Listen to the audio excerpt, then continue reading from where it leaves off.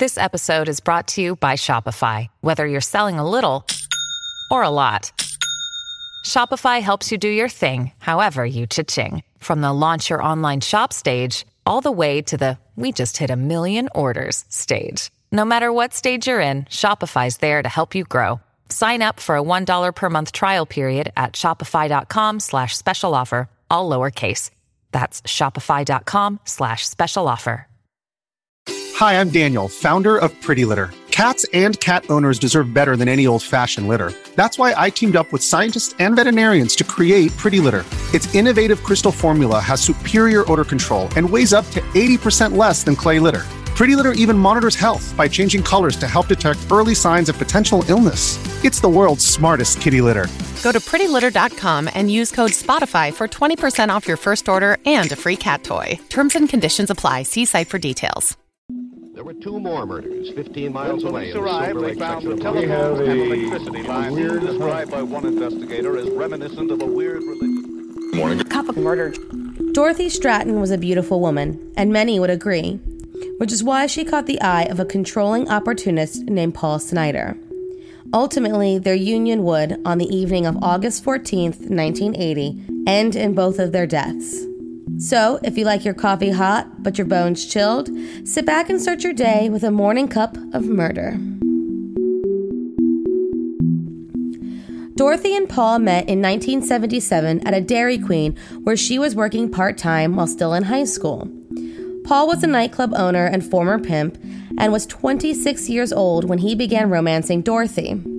In 1979, he took professional nude photos of his girlfriend and sent them to Playboy magazine. She was chosen as Playmate of the Month in August of that year, and her career began to skyrocket from there.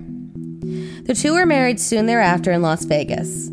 She began working as a bunny at the Century City Playboy Club and was cast in a few television and film roles.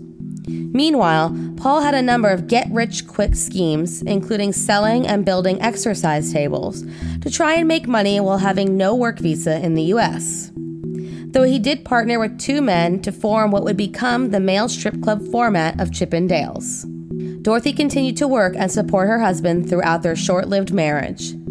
In 1980, Dorothy Stratton was named Playboy's Playmate of the Year and was also cast in the motion picture They All Laughed, directed by Peter Bogdanovich. This is around the same time that she started an affair with the director. Hugh Hefner reportedly encouraged her to sever ties with Paul, calling him a hustler and a pimp. Dorothy heeded the advice from Hefner and her other friends and separated from her husband. His jealousy lost control, and he hired a private investigator to find out why his meal ticket of a wife left him after less than 5 years of marriage. He told his PI he wanted a detailed report of what she did at every moment of the day. Part of those plans were moving in with Bogdanovich and making plans to file for divorce. Paul Snyder hit his boiling point. On August 14th, 1980, around noon, Paul and Dorothy met at his home in Los Angeles. With them was their friend, Dr. Stephen Kushner, who came to help the couple discuss financial settlements regarding their divorce. At around 11 p.m., Dr. Kushner knocked on the door to Paul's room and received no response. He went in to discover Dorothy Stratton dead from a gunshot wound to the head. Paul Snyder was nearby with a self-inflicted gunshot wound. Upon further investigation, it was discovered that sexual abuse and necrophilia took place on the exercise bench before Paul's suicide. Dorothy Stratton was only 20 years old at the time of her death. Thank you for joining me in my morning cup of murder. Please join me again tomorrow to hear what terrible thing happened on August 15th. Don't forget to rate and subscribe and let me know how you like it. If you want to help support the podcast, there's always Patreon or just sharing it with your true crime obsessed friends. And remember, stay safe.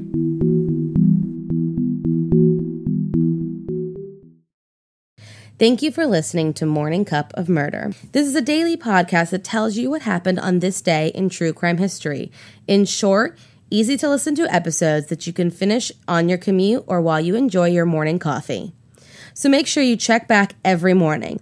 My name is Karina. I am the creator and host. You can find Morning Cup of Murder on Twitter, Instagram, and Facebook. I have also set up a Patreon where you can donate a small monthly contribution to the podcast. All those links are in the episode description. Thank you again, and have a wonderful day.